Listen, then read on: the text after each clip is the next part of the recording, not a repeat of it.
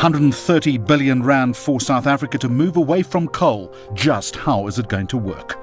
Then, could export finance hold the key to a greener future? And finally, what on earth is going on with the price of oil, and just how is it translating into record prices at the pump? This is no ordinary Wednesday. It's an in-depth look at the events and trends moving markets, shaping the economy and changing the game. A warm welcome. I'm Jeremy Maggs. In the opening days of the historic COP26 conference, a consortium of European nations, the United Kingdom and the USA, pledging 130 billion rand to help South Africa pivot from coal to renewable energy.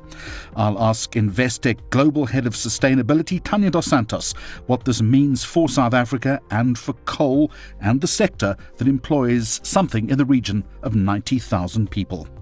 Then, staying with renewable energy, I'll ask Chris Mittman from Investec's Export and Agency Finance team what a just transition from coal could actually look like and the role that exports could play in financing it. Finally, with petrol nearing a 20 rand per litre high after a massive 1 rand 24 cents hike, we'll wade into the murky world of oil prices. Head of Commodities at Investec UK, Callum McPherson, will distill all of it for us.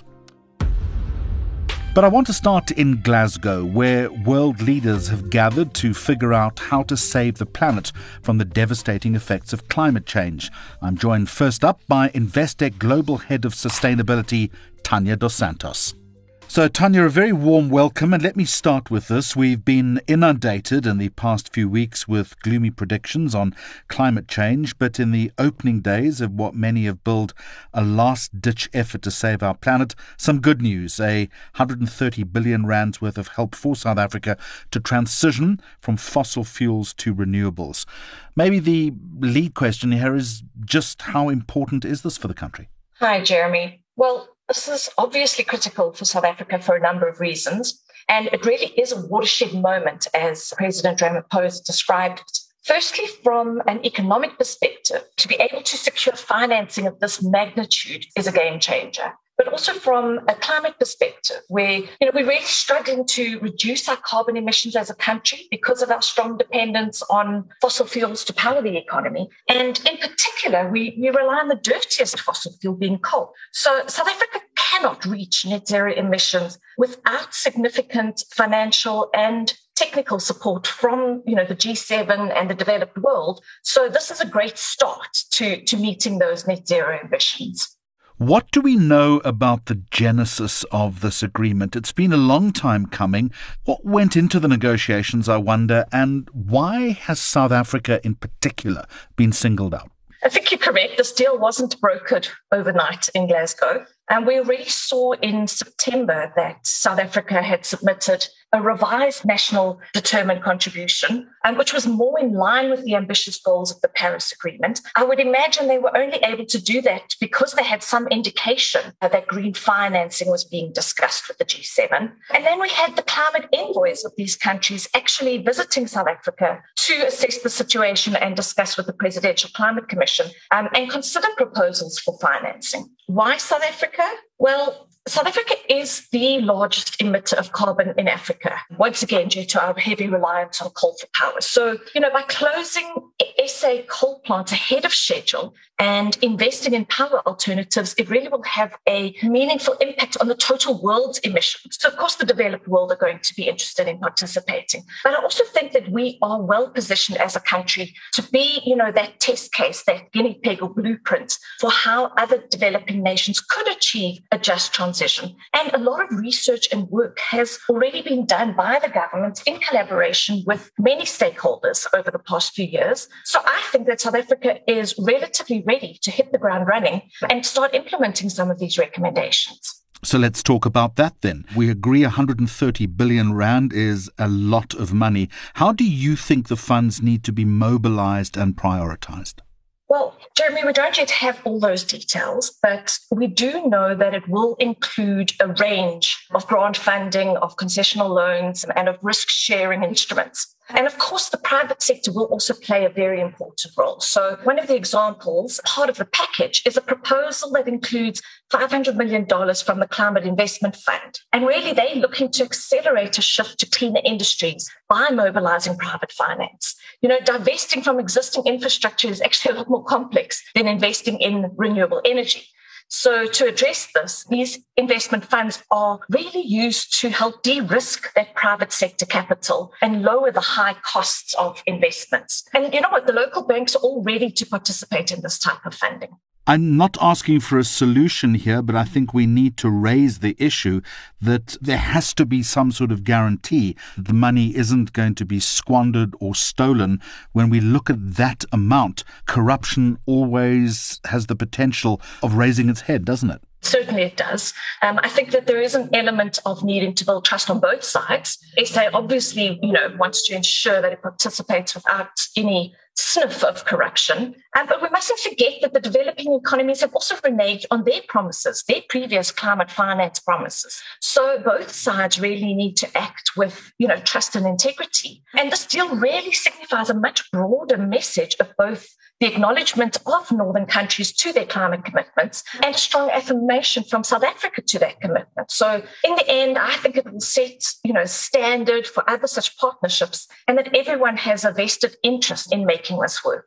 Now I want to ask you about the socio-economic side of all of this. This term just transition, it's featured prominently in discussions of combating climate change, particularly in this country, where the coal sector employs something in the region of 90,000 people, apart from all of those employed in downstream and, I guess, complementary sectors.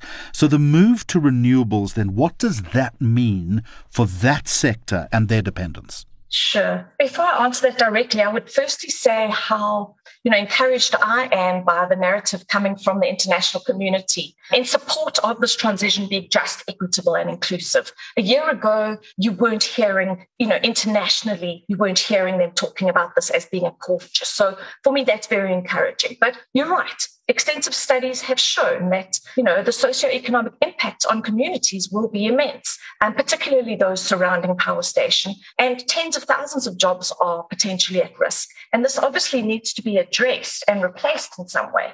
But at the same time, those same studies also show that there could be net growth of hundreds of thousands of jobs as a result of the transition. In the very same areas where coal is located, for example, we could gradually see Eskom's coal-fired power stations being decommissioned and repurposed, which would open up for more activities, for different activities that require new skills and new competencies. So as we build new renewables, we'll also need new transmission lines and distribution networks, and all of these will provide further employment opportunities.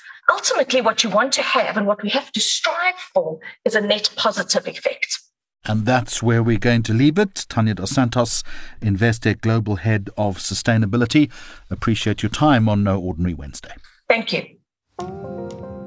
In just a moment, I'll talk to Investec's export and agency finance team's Chris Mittman about another aspect of sustainable development, export finance for coal. But first, a quick reminder that a new episode of No Ordinary Wednesday drops every fortnight. Don't miss it. Subscribe to Investec Focus Radio SA wherever you get your podcasts. And if you like the channel, please rate us. So, Chris Mittman, a very warm welcome to you. We've just been speaking about the idea of just energy transition in South Africa. I'd like to start off by asking you, what's your take on what this might look like, let's say, over the next couple of years? Sure. So I think there's a new buzzword, just energy transition. We hear a lot about during COP. The key has got to be just and equitable. What I mean by that, there are 17 SDGs. COP26 is focused on number 13, that's climate. But the clue is in the name, Sustainable Development Goals. And this is where there's divergence. Africa still has massive development requirements. Europe and Americas and large parts of Asia, on the other hand, are already heavily industrialized and massive per capita consumers of power, as well as a carbon-emitting infrastructure. So in Africa, however, access to even basic infrastructure is extremely limited. Power, water, sanitation, health, all these things need to be delivered on, but in a sustainable way. So How can just and equitable be translated? I think key will be the Western nations, the OECD, delivering on their promise of 100 billion per annum to help Africa invest in more sustainable carbon neutral power sources. But also, flip side of that is decarbonizing their own economies whilst helping Africa invest more responsibly than they did when they industrialized. You're in the export finance game, and I'm assuming this is about funding people who sell and ship stuff from South Africa to buyers in other countries. Maybe let's move on to a little bit more about what you do for clients, but I want you to make that important link between that and this notion of sustainability, which I would imagine is also open to definition. It's a very fluid descriptor. 100%. And thanks for the question. I think export finance is the largest industry you've never heard of. It's almost remarkable. We think we're famous, but no one's heard of us, it seems. So it's basically this market is over 100 years old. It's been quietly financing infrastructure development, largely in emerging markets, mostly in nation building type infrastructure, roads, hospitals, power generation, rail, that type of stuff. So everyone's heard of AFDB, Afrexim, MEGA, World Bank, development banks. Those guys together finance about $250 billion a year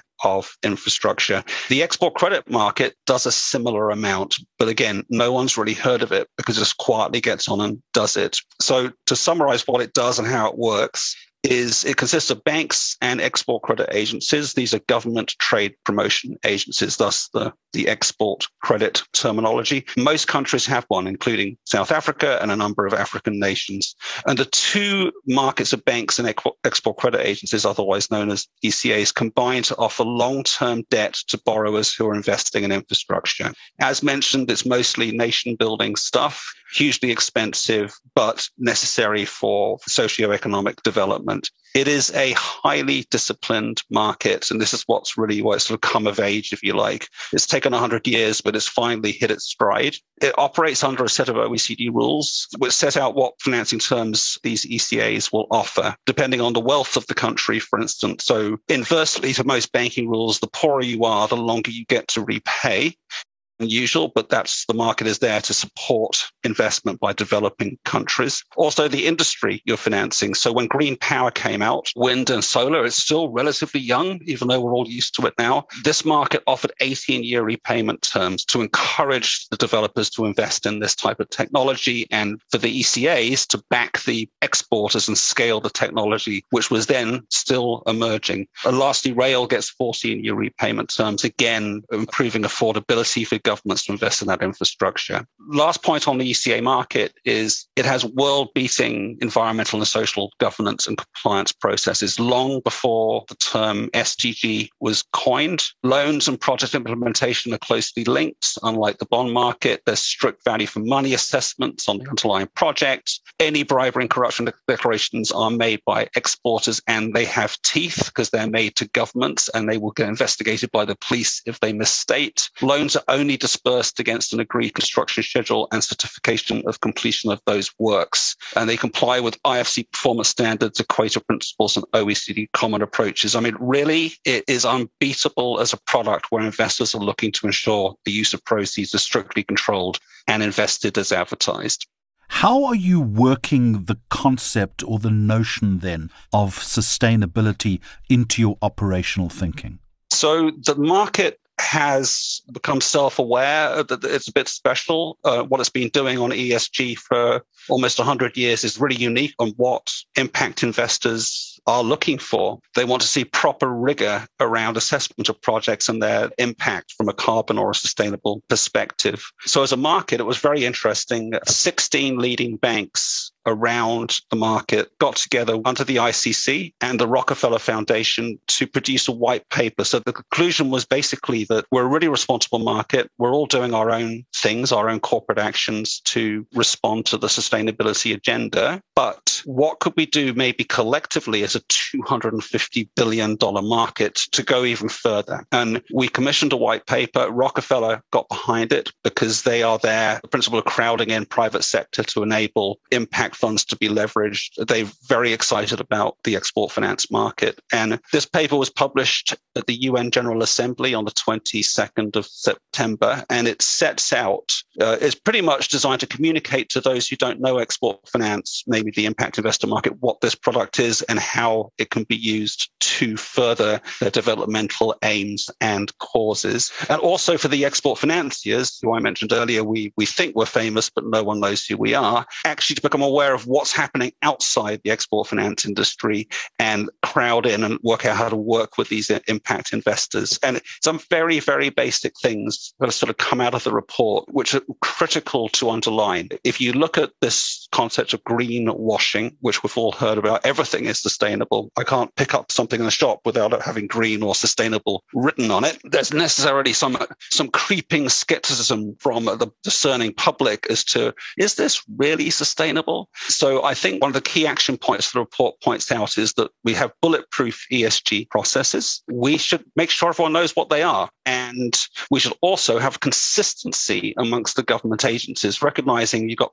35 to 40 major government agencies here who sort of dictate the conversation. They're all looking at different ways to measure the socioeconomic and carbon impact of projects. With the paper sort of modestly suggests there should be one consistent definition, and then all projects are measured against those definitions, probably Loan Market Association, green social loan principles. And then it makes it a very safe place for investors to go and invest their impact dollars because there's all these mechanisms and safety procedures which exist in the market. I just want to end on this white paper, if we can, and push it a little bit further. I always get a little bit skeptical when I hear reference to white papers. Maybe it's just a South African political issue. How do you ensure, Chris, that there is action on that white paper? And what I mean by action, that you're ensuring meaningful adherence and people actually respecting and acting on those recommendations? Yeah, that's a really good point. And I'm almost tired of saying the real work starts now, but the real work starts now. It took about 6 months to get all those 16 banks to play nicely together and commission the paper and set terms of reference and work out who was going to be appointed to write it. Then it took 9 months to produce, and now it's produced. This is when the rubber hits the road. And to answer your question, the ICC has really lent into this initiative, and that's why they viewed it to be so important that it was launched during the UN General Assembly. The market even got mentioned in the Financial Times. A lot of interest in this market as a potential player in delivering on the SDGs. But since then, it's been a relentless roadshow of talking people through the white paper. I met with all the ECAs in Budapest at their annual general meeting of the Berne Union, and subsequently at various conference events, national business associations, banking associations across Europe, the Americas and Asia, because this is very much a global initiative, not just a European initiative. And we're already seeing, I mean, you can't always say there's cause and effect here, but we have seen some progress since the white paper was launched. People have heard it coming 9 months ago. They knew it was coming. Lots of signaling.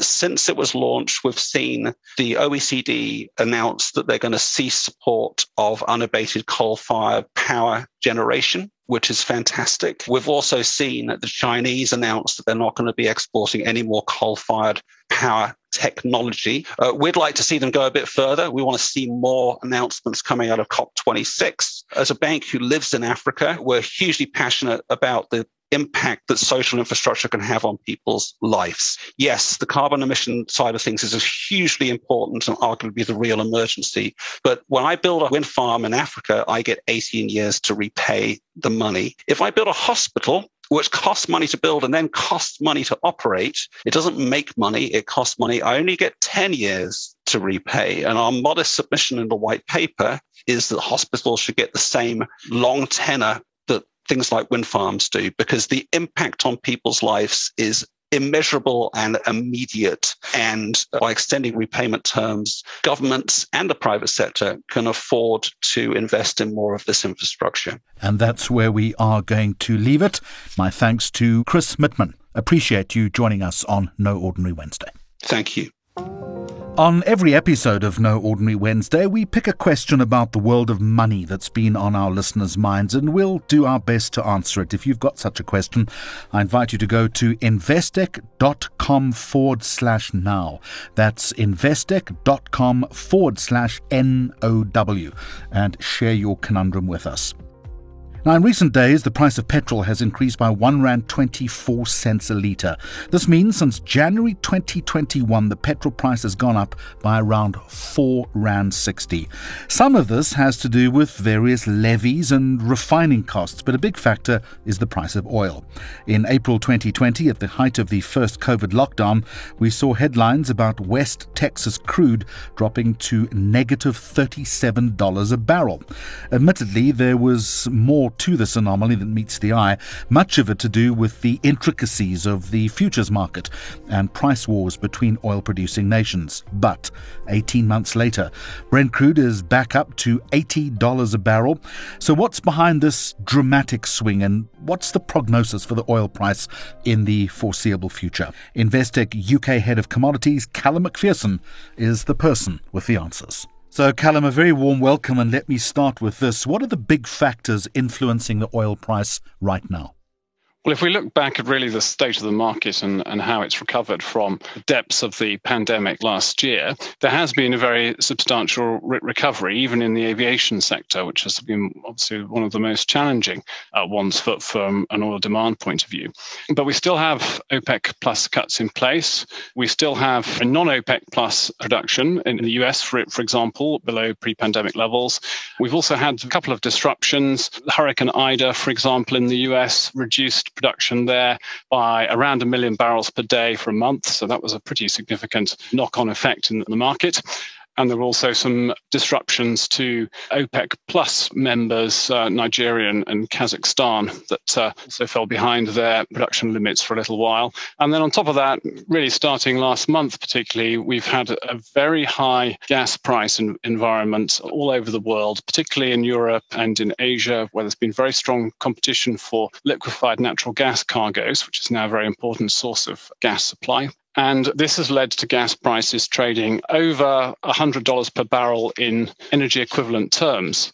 And so if in countries where there is oil-fired power generation capacity, for example, that would not normally be used because people burn gas instead, that sort of capacity is now being switched on. And so we're seeing some, not enormous, but some limited switching from gas into oil, which is consequently another source of oil demand. So overall, the current environment is very supportive, oil demand is very strong, and the market, as a consequence, is in a deficit. And Callum, some context perhaps to your initial assessment. How does this year's oil market compare to previous years? Well, of course, it's very different to last year because we had this tremendous demand shock from COVID. But if we compare that to pre-COVID levels to sort of 2019, we see, looking at, for example, the International Energy Agency's forecast, they're expecting oil demand this year to average 96 million barrels per day. It started the year below that level, and for this quarter, probably up to something like 98 million barrels per day.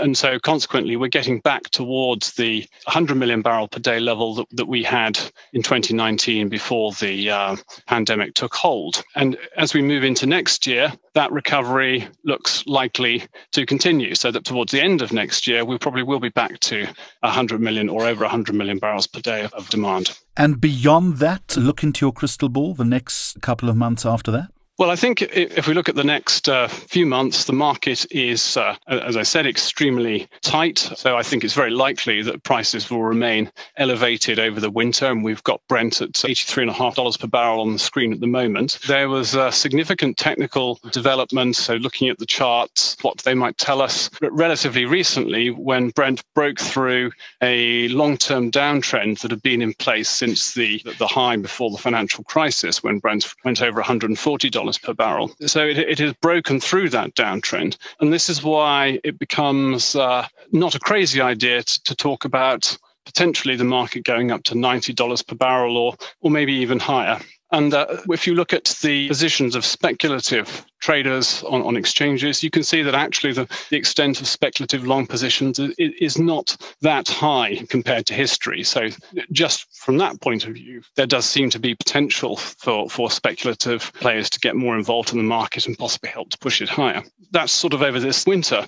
Looking further ahead, though, things become rather cloudier, I think, because a lot of forecasts, for example, the International Energy Agency, are expecting that the market could become oversupplied next year as OPEC Plus continues to unwind its cuts.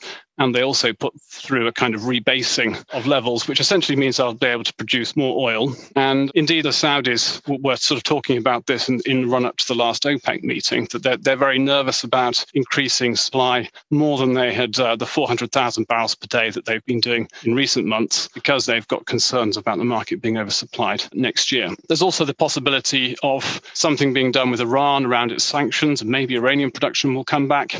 But I think there's a possible counter-argument to that, though, is what will happen with non-OPEC plus production, and particularly the US, where it's not actually that clear that so far that higher prices are stimulating more output, and perhaps US production will not come back as quickly as people expect next year. Or if it does, it will need relatively high prices to justify that extra output. Thank you very much indeed, Callum Macpherson. Appreciate you joining me on No Ordinary Wednesday. Thanks very much. Please join us again on the 24th of November as we continue to explore money trends shaping our world. If you haven't yet added us to your podcast feed, search for Investec Focus Radio SA wherever you get your podcasts and hit that subscribe button. Until next time, goodbye from me, Jeremy Maggs, and the entire Focus Radio team.